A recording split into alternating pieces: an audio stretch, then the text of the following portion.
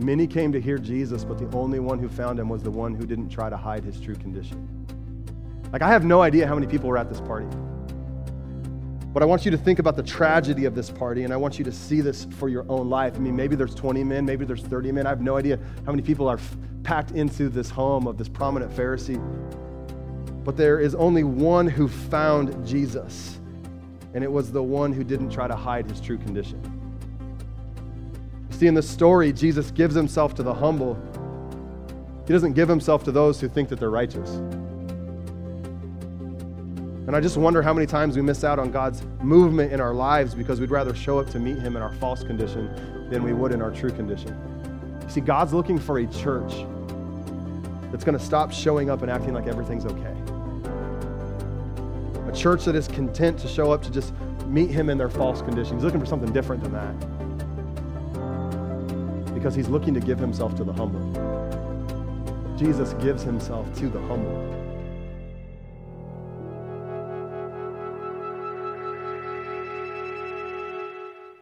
We're in week 7 of a teaching series just simply called Jesus. And in this series, what we've been doing is we have been looking at Jesus' life, looking at our lives, and really just asking the question, are there some things about Jesus' life that should be true of our life? Like, are there some things we see in him that we should maybe see in us as well? And then how do we get from here to there? Really been what we've been going through over the last several weeks, and we're going to continue doing this all the way up until Easter Sunday. So I brought this water bottle up on stage with me today, and I'll take the lid off for a second, and I'm curious to know like what you think would happen if I just began to shake this water bottle about as hard as I possibly could. Try it. Give it a shot. Give it a shot. I think we all would expect that the water would go everywhere, right? The front row at least, maybe the second row would get wet. Everything in the immediate proximity to me would get wet. The question I really want you to consider is not what would happen, but why. Like, why would the water go everywhere? Now, the answers we'd come up with in the room are probably like, well, Pastor Jordan, like, there's no lid on your water bottle. That's probably why the water would go everywhere. I could even put the lid on, and maybe water's still leaking out, and you're going, well, it's not on very tight, maybe the lid's loose.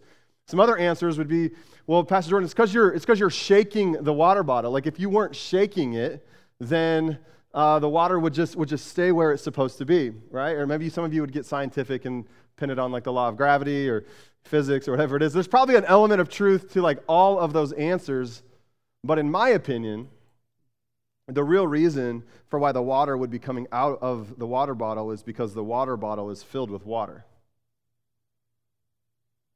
So let me say it like this: what is coming out of the bottle is what is in the bottle because of what is being done to the bottle. It's the classic thought of like what is on the inside is what comes out. And so when we look at the life of Jesus, the way he acts, the way he talks, the way he loves, what we see externally in Jesus' life is what is true about him internally, right? Because Jesus is patient, Jesus is kind, Jesus is gentle, Jesus is full of grace and truth, he's forgiving. And so what exists inside of him is what ends up flowing out of him, right? And how many of y'all know that we are no different? Like, we're no different. That what is in us is what comes out of us. And so in this series, what we're doing is we're looking at the life of Jesus, really with this belief that 2,000 years ago in the Gospels, there was an entirely new way of life that was introduced called the way of Jesus. Jesus brings this new way of living onto the scene 2,000 years ago. And this way of life, this way of Jesus, it's upside down, it's counter in nature to the dominant like values and ethics and rhythms of culture. It's an invitation by Jesus to us into a way of life, an experience with life that is far different than maybe what the average person experiences with life here on planet Earth. And so what we've been really talking about is the way of Jesus. How do we live into this way? And what we've been talking about is the way to really live into the way of Jesus is to live into three real dominant thoughts, three main thoughts. And it's number one, to be with Jesus, if you're taking notes. Number two is to become like Jesus. And three is then to do the kinds of things that Jesus did in this world. So we are right there in the middle of the series right now where we are looking in depth at what it means to become like Jesus. And And so one of the ways, I think one of the best ways to start to get our mind around how to become like Jesus is start to look at his life in the Gospels and start to notice the kinds of things that are flowing out of his life. Because the things that are flowing out of him are reflective of the things that are in him, right? And so then once we do that, we start to take a look at our own life and we say, okay, what kinds of things are flowing out of my life? What's the fruit of my life? Because it's reflective of what exists inside of me. And is what is coming out of me, is it anything that looks anything close like Jesus? This is why the Apostle Paul, he tells us to be so mindful about what we allow to live on the inside.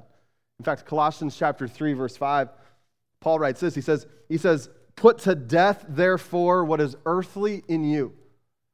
Sexual immorality, impurity, passion, evil, desire, and covetousness, which is idolatry. So what Paul is saying is, he's saying, hey, don't let these values, these rhythms, these postures that you do not see in Jesus live on in you. Right? Don't let these things that we don't find in Jesus, that we don't see in his life, go ahead and live on in you. And in verse 12, Paul continues this thought. He says, he doesn't just say put these things to death. He says, put on then as God's chosen ones, holy and beloved, put on compassionate hearts, kindness, humility, meekness, and patience. So Paul's saying, hey, we got to put to death what is earthly in us. And for a lot of us, quite honestly, it just comes down to good old-fashioned pride. If we're honest. It just comes down to good old-fashioned pride. How many of y'all know we live in a world that is shocked by acts of humility? But it is not shocked by acts of pride. And I just want to tell you today that we cannot take on the likeness of Jesus, which is what we're trying to do, without taking on a life of humility. Like this is who Jesus says he is. This is what Jesus says he is like. In fact, Matthew chapter 11, Jesus talks about this, and he just says this in verse 28. He says, come to me, all you who are weary and burdened, and I will give you rest. Take my yoke upon you and learn from me, for I am gentle and humble in heart, and you will find rest for your souls. For my yoke is easy and my burden is light. Now, this is an incredibly famous passage of Scripture where Jesus is describing himself as gentle and humble. Gentle and humble. Now, my general rule of thumb with humility is that anybody who says they're humble isn't. But not so with Jesus, right? Because Jesus isn't, he's not bragging here. He's not like talking himself up. There's no false humility even in this comment. Like what Jesus is doing here in Matthew 11 is he is pulling back the veil of his heart to reveal who he really is. He's describing who he is so that you and I can see him for who he really is. The word that Jesus uses here to describe, or the word Jesus uses here for humble is a word that we could probably interpret to really mean the one who is humiliated. So think about that thought. Like Jesus is really saying, I am gentle and I am the one who is humiliated. And we know what that humiliation looked like as he would leave, all of the riches and the glory and the worship of heaven, and he would come as a child, come as a man, live and die, ultimately, like the humiliation that he went through. Jesus is saying, I am gentle and I am the one who is humiliated. Do we even begin to understand at all the nature of Jesus' own heart? I just believe that there is a humility in the way of Jesus that he is trying to reclaim in us as we live into the way of Jesus. If you're taking notes today, look at this thought with me. Practicing the way of Jesus is not a series of life hacks or self-care. It is a violent encounter with self-death in the pursuit of God. Practicing the way of Jesus is not a series of life hacks for self-care. It is a violent encounter with self-death in the pursuit of God. It's a laying down of my life. It's a humbling of myself so that I can take on the life and the way of Jesus.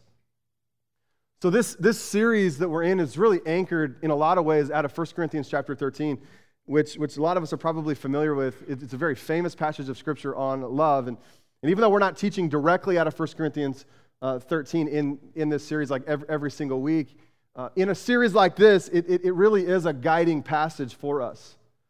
And like I said, it's one of the most famous passages of Scripture we have, other than John 3:16. It might be the most famous. It's for sure in the top 5, read by Christians and non-Christians alike. And when you read 1 Corinthians 13, what Paul is doing here is he is speaking to a church that is wild and passionate and free, a church that has completely lost their way.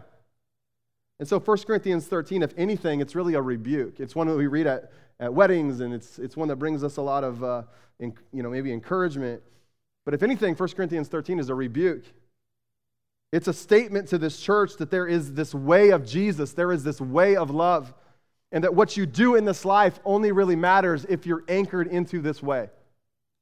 So I want you to see these verses maybe in that light and through that lens. 1 Corinthians 13:1 says, "If I speak in the tongues of men and of angels, but have not love, I am only a resounding gong or a clanging cymbal.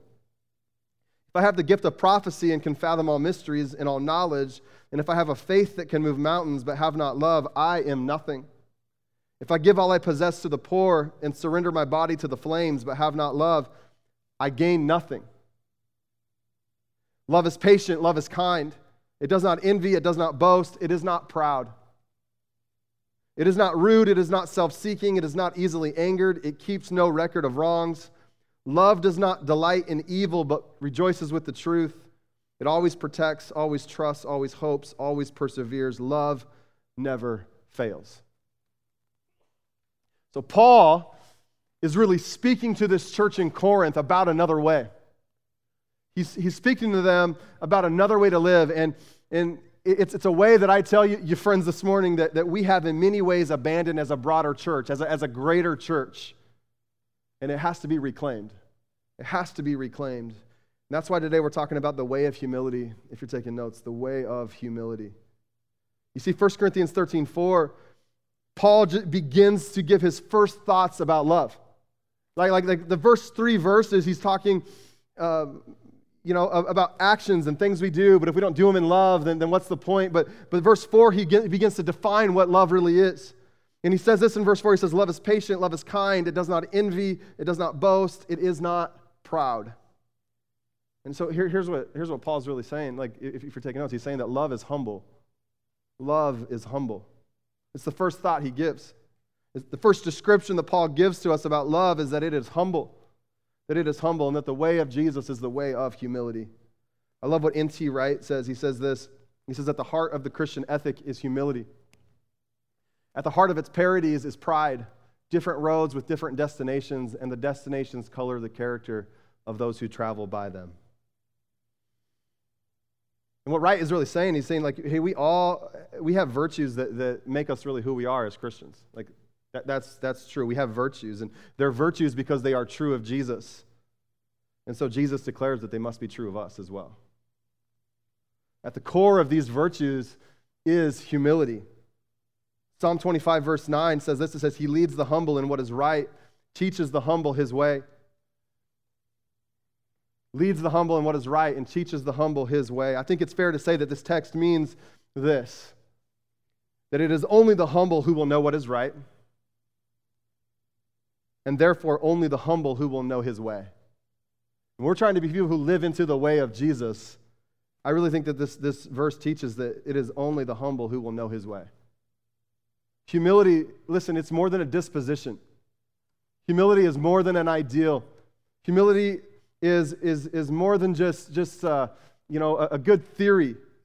It's the way of Jesus, and it's the way that he is inviting us into here this morning.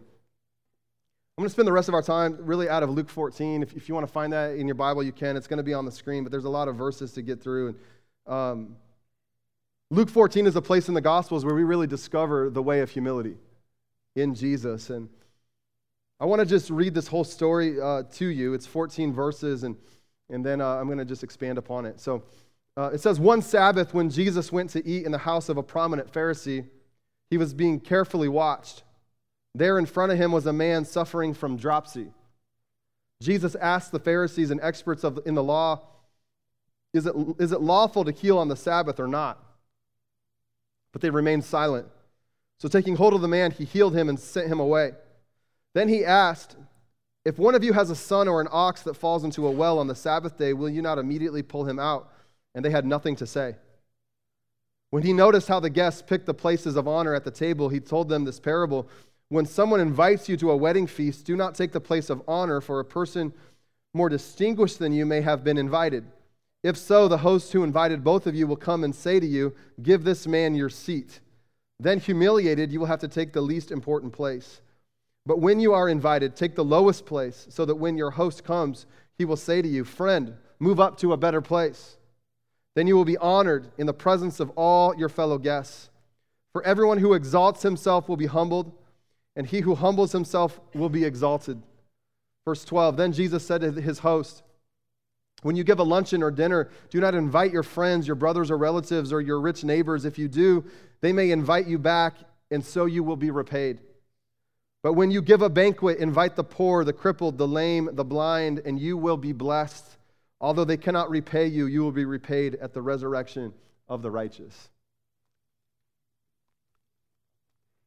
So Luke 14 is really this conversation where Jesus is at a dinner party with the Pharisees, and at this party, he's confronting this question of whether or not him healing on the Sabbath day is a violation of their law. Like, is it some sort of form of work? And so I want you just to imagine this story with me for a little bit, sort of insert yourself into what's going on here, because Jesus has been invited to the home of a prominent Pharisee. And make no mistake, at this time, there are a lot of mixed ideas about who Jesus is. A lot of mixed ideas going around on who Jesus is. And so this invitation for Jesus to come to this man's house, like it probably came with at least some ill intent. Like, we already know that the Pharisees are watching Jesus closely. They are looking for a reason to accuse him. And so there's probably some ill motive that is behind the invitation in the first place. But it's not all of it. Like, Jesus isn't invited to this house just solely so they can try to trap him. Like, what you got to understand about the Pharisees that we read about in the Gospels is that they're also very curious about Jesus. There's some things about him that, like, they want to know more. They want to know, like why did he say it that way? Or why is he doing it this way? Or why does he have such a following? And at this time in Jesus' ministry, he's at the height of his popularity. And so to have Jesus over to your house for a dinner would have been like a profound honor at the time.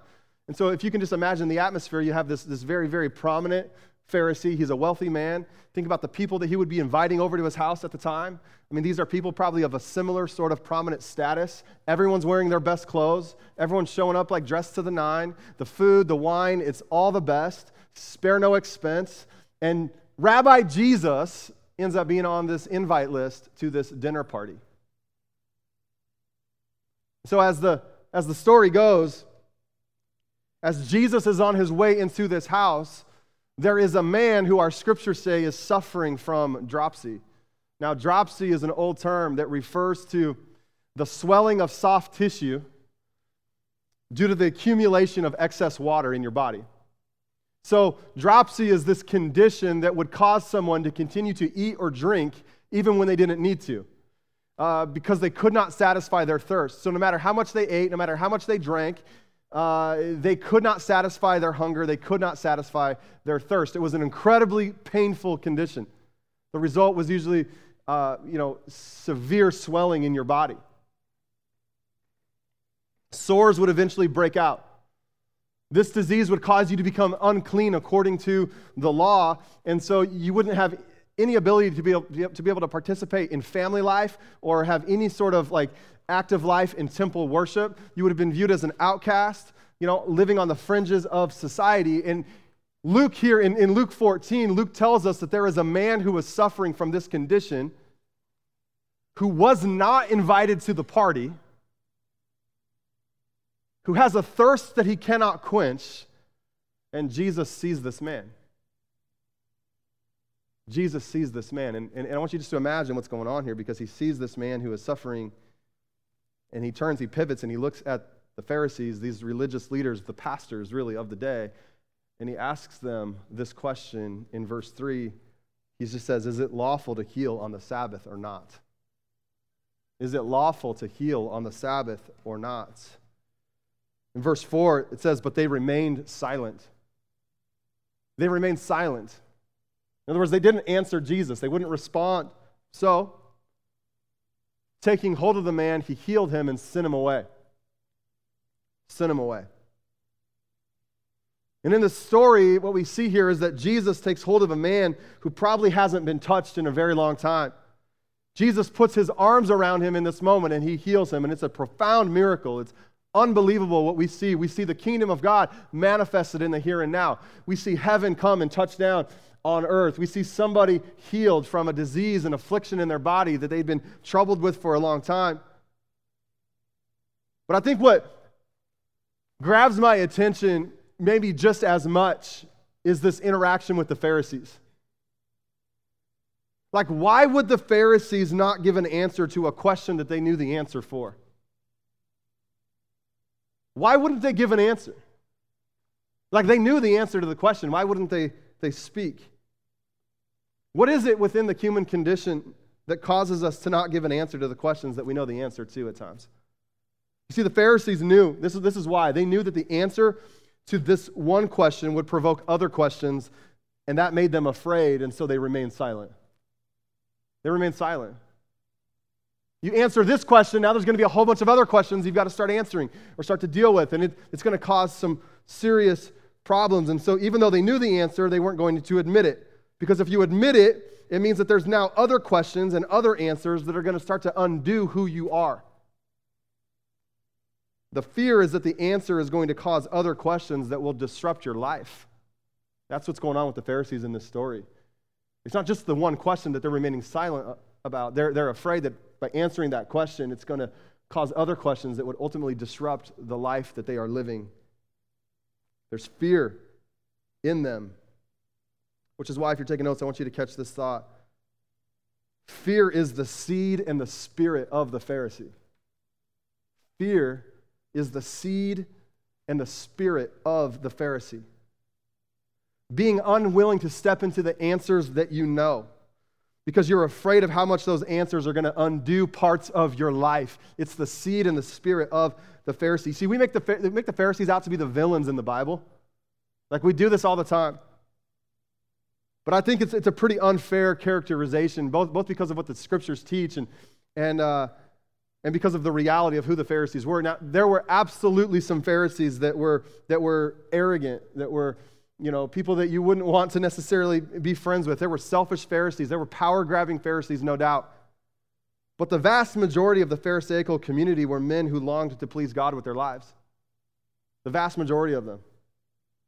Many of them did some pretty good things in their community. But you want to know what made a Pharisee a Pharisee? You want to know what made them Pharisees? They were afraid. They were afraid. They were so afraid of failing because they were convinced that the Messiah would only come if they were perfect.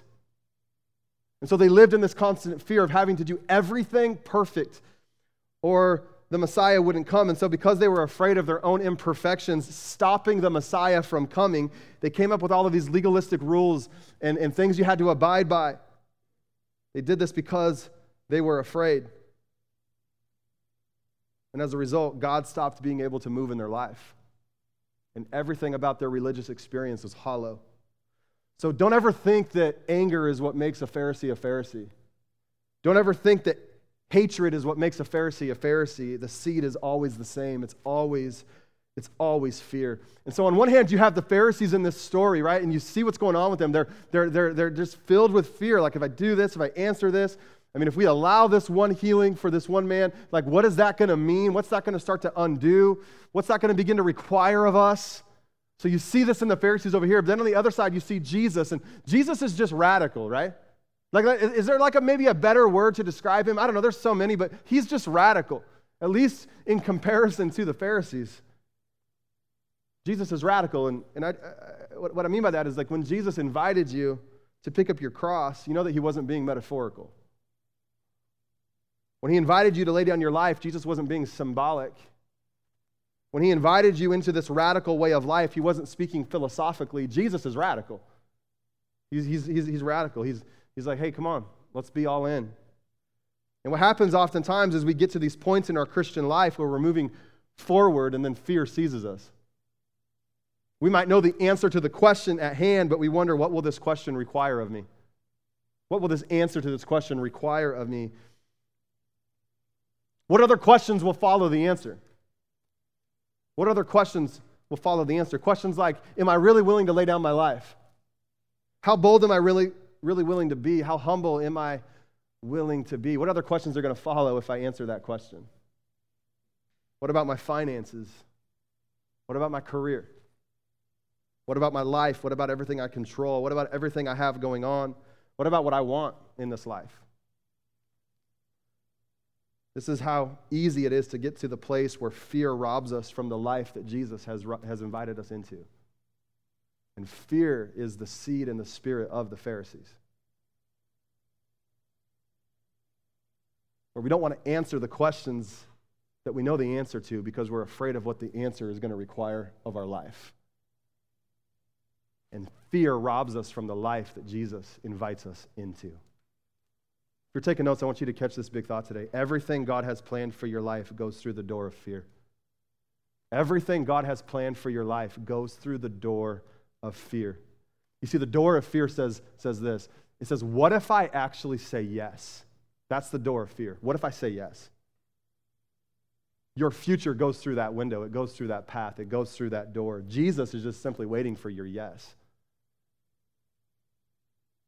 And this is why I don't think most of the church is functioning with real authority to live the way of Jesus, because too many of us have stopped at a question of fear. Like, what is this going to require of me? What am I going to have to give up? What am I going to have to lay down? And rather than allowing the boldness and the fullness of Jesus to come in and through us, we are people who are stuck in fear. It's the seed and the spirit of the Pharisee. And in this story, what you see happen is that Jesus takes hold of this man and he heals him. Jesus kneels down, he embraces this man, and then he like radically heals him. And I would imagine at this moment, the party begins to change. It takes a pretty serious turn. I imagine things start dying down immediately. It's like at a modern day party where you get the sound system and someone unplugs, the speakers. It's like everything just comes to a screeching halt. I would imagine that's probably what's going on here as people are starting to realize, hey, Jesus just healed this man. And like, why was that man even here in the first place? Like, I don't even remember inviting him. I imagine Jesus then sitting down, and the rest of the guests, they come and they sit down as well. And remember, these are distinguished guests, people who would have had a prominent status. And in Jesus' world, where they said a lot about how distinguished they really were, where they sat down at the table. So you can imagine these guests trying to determine who will sit there, where. It's going to be probably a little bit of an awkward environment. Oh, you're sitting there. Okay, I guess I'll just sit here. You can imagine the arrogance in the atmosphere of a party like this, trying to decide where they are going to sit. And once they're seated, Jesus essentially rebukes them. He says, hey, let me just tell you a little parable here. Jesus, like we get it. Like the parable, it's not just, it's like about us. Like you can tell, hey, I'm just going to tell you a story. No, it's not just a story. It's like a story about us. And I don't know that they were necessarily able to see it, but Jesus tells them this parable. He says, hey, when you're invited over to a dinner party, don't do what you just did. That's really what he says. Don't do what you just did. Instead, humble yourself and take the low seat. And if the host of your party wants to honor you, they will come over and pull you to a seat of honor. And then Jesus speaks this incredible truth in verse 11. He says, for everyone who exalts himself will be humbled, and he who humbles himself will be exalted. Jesus is really saying here that there is this spiritual truth around humility, that if you knew it, it would actually show up in your everyday life. That's what he's saying to these Pharisees. There's this spiritual truth around humility, and if you knew it, you'd walk this out in your everyday life. It would manifest. It would show up everywhere you go. He's saying to them, if you really knew who God was, and you really knew this way of humility, it would show up in how you come to dinner parties. Show up in how you come to dinner parties. And then Jesus, he just turns and he starts to rebuke the host. And he says, hey, and when you have dinner parties, when you have dinner parties, you shouldn't invite the people you just invited. These guests will throw their own party one day and pay you back when they invite you to that party. He says, but instead, when you invite people to dinner parties, you should invite cripples, beggars, the lame, the blind, the homeless, because they will never be able to pay you back. And you'll be paid back at the resurrection of the righteous. Now, there's a lot to try to unpack and to try to understand. How do you take something from like a first century parable and like it doesn't copy and paste real well? Like what does this really mean? What's really going on in this story? Here's one of the big things you got to pick up if you're taking notes. You see, the Pharisees did not understand the kind of tables that Jesus belonged to. I was reading this story this week, and I like this is one of the big thoughts that just came huge to me. I just sat there at this coffee shop as I'm writing this sermon. I'm like, man, the Pharisees don't understand the kind of tables that Jesus belongs to. Jesus is telling them this. He's saying, like, I don't belong to this table. I belong to tables for the humble. Like, this isn't the table I belong to. The banquets I throw are not for the self-righteous. They're for the humble. The kind of parties I lead are not these kinds of parties. That's what Jesus is communicating in this story. Because the way of Jesus is the way of humility. The way of Jesus is the way of humility.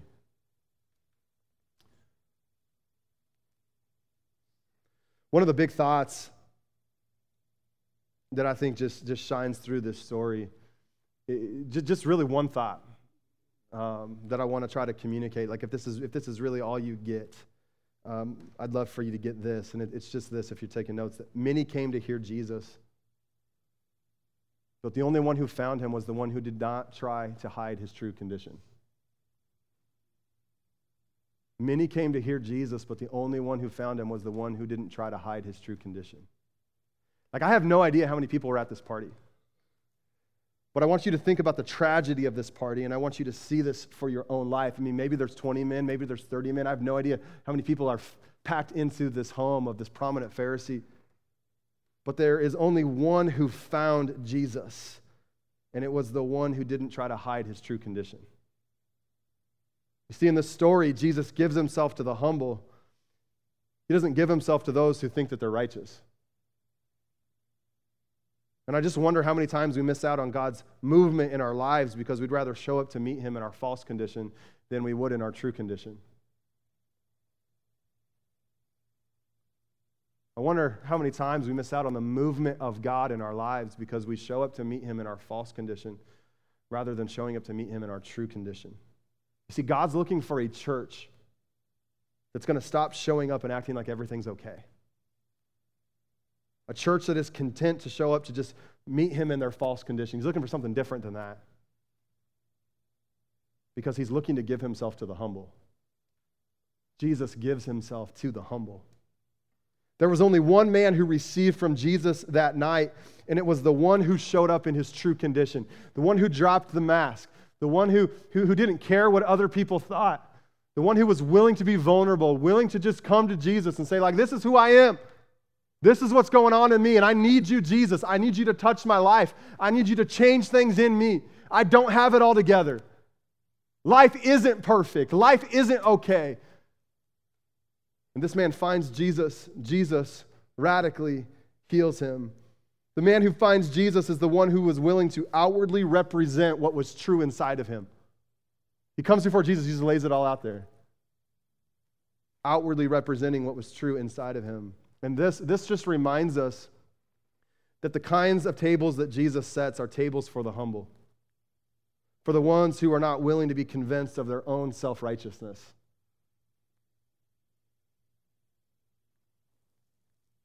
See, there's a reason why the Pharisees didn't invite crippled people to their dinner parties. There's a reason why they didn't invite the lame to their dinner parties. There's a reason why they didn't invite the blind to their dinner parties or the homeless to their dinner parties. It's because the Pharisees are thinking that they're better off than they actually are. There's a reason why they're not associating with these types of people, because there is an assumption on their part that they're better off than they really are. There is an enormous level of pride existing in the Pharisees. And Sam, I'm just going to invite you guys up wherever you're at. There's an enormous amount of pride in these Pharisees, thinking that they're better than they really are.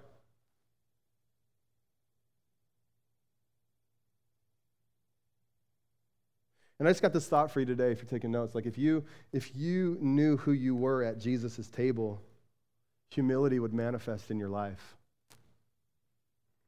If you knew who you were at Jesus' table, humility would manifest in your life. You and I, at Jesus' table, you know what you and I are? We're both the crippled and the distinguished son and daughter. Both the crippled, the blind, and the distinguished son and daughter. The kinds of tables that Jesus sets are tables for the crippled, the blind, the lame, the homeless, the outcast. And the reason why you and I are even at this table in the first place is because we were people who were invited to his table because we were people like that. And Jesus is saying to these guys, like, you have no idea the kind of parties I throw. You have no idea the kind of tables that I set. And if you and I, church, like if we knew who we were at Jesus' table, humility would manifest in our life. Because it's true that we are distinguished sons and daughters, no doubt. Right? That we were sinners, now we're saints. That we have passed from a kingdom of darkness into this kingdom of light, but we were one way. He got us from like a pool of people that were pretty messed up that nobody else wanted and invited us to a table. Like he prepared a table for us. And if we knew who we were at Jesus' table, humility would just manifest in our life. Like it just would. It's like, man, I'm in touch with who I really am. I'm in touch with how good he is and what he has actually done in my life. I'm in touch with the fact that my sin was so great that I could have never done anything on my own to get me from there to here. I'm in touch with my reality that like my sin was so great, my issues so big, that I never belonged at this table in the first place. That it is only through the blood of Jesus, it's only through his blood that was shed and poured out on the cross of Calvary that I even have a place to sit at this table. You and I, we are both the cripple and the lame. We are the blind. We are the outcast. We are the homeless. But we are also the distinguished son and daughter. And when we know who we are and where we are at and where we sit at Jesus' table, humility manifests and flows out of our life.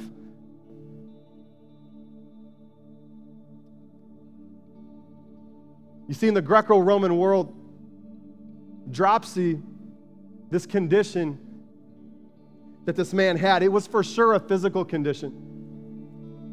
But it also ended up becoming a slang word that people would use. It was common for people to use it as a slang word, as a metaphor to describe those who had an insatiable craving. Like a thirst that they could not satisfy, a hunger that they could not satisfy. It was a slang word people would use. A metaphor for greed. It was a metaphor for excess. It was a metaphor for arrogance. And you can almost see in this story Jesus looking around the room. And he sees one person with physical dropsy, and he looks around and he sees an entire room full of people with spiritual dropsy. And the truth then and the truth now is that Jesus is ready to heal anyone who is willing to humble themselves before him. Jesus sets different kinds of tables, church. He invites us into this radical way. He invites us into this radical humility of the laying down of our lives, of the humbling of ourselves so that we can live into the way and the life of Jesus.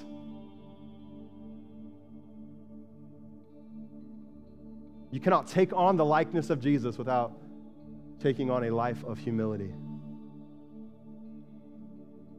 Woe to us who would think that maybe we're better off than we really are. And woe to us who would live life in a way that would cause us to be out of touch with who we once were and what we have been transferred from and into.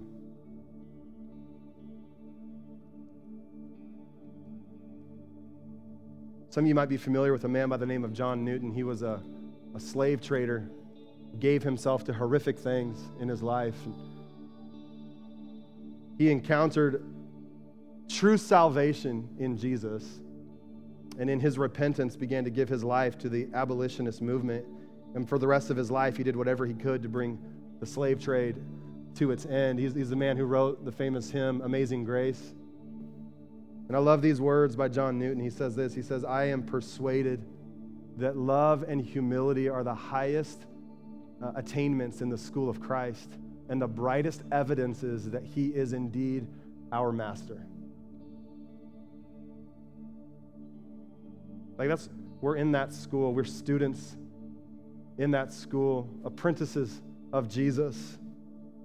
He says, I'm persuaded that love and humility are the highest attainments in the school of Christ. And the brightest evidence is that he is indeed our masters. And so what Newton is saying, they're saying like, hey, so what's going to tell a broken and hurting world about our King? What is it about our lives that's going to tell a broken and hurting world about Jesus? It's going to be our love and our humility. It's going to be a signpost. It's going to be an evidence that like there is another way. And it's going to point to Jesus. It's the way of humility, this thing that is true about Jesus and that he wants to be true of us as well.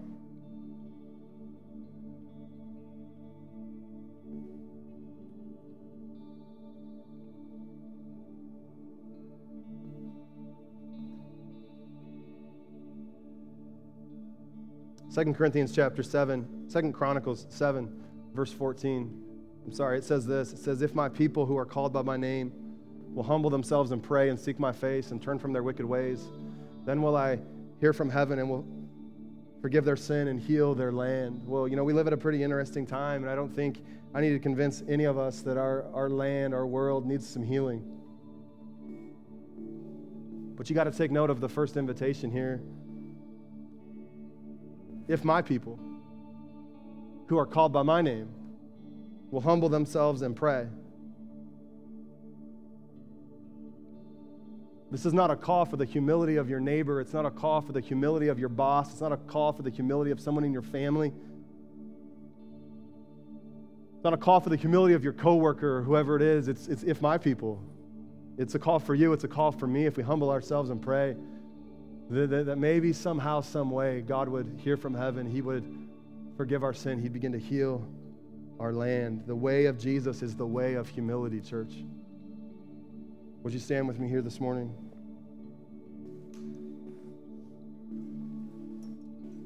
Just bow your heads for a moment as we just kind of close our time.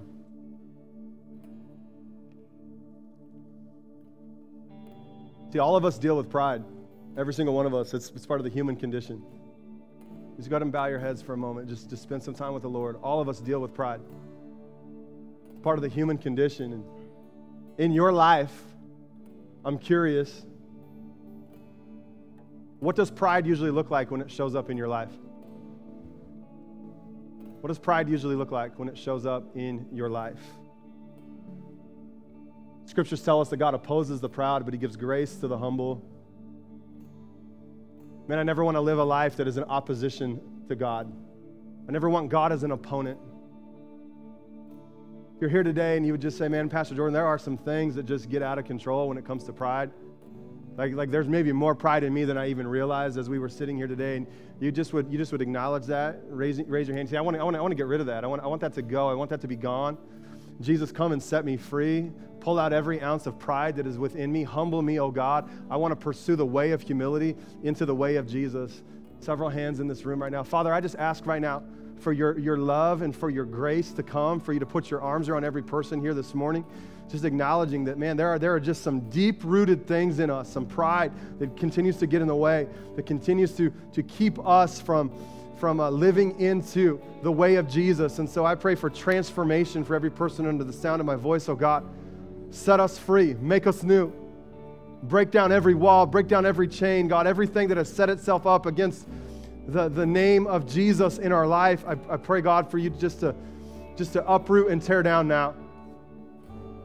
I pray for the likeness of Jesus, the mind of Jesus, the way of Jesus in and through us, that wherever there is sin and wherever there is pride, God, we would just refuse to be content, refuse to be people here today, God, who would just say, that's the way it's been, that's the way it's always going to be, or this is just who I am, this is how I show up in this world. Lord, I ask now that you would just touch the deep roots that have gone so deep inside of us, God. Uproot these things, change us, make us new, shape us into people who reflect Jesus to this world. We give you thanks and praise in this place today. Amen.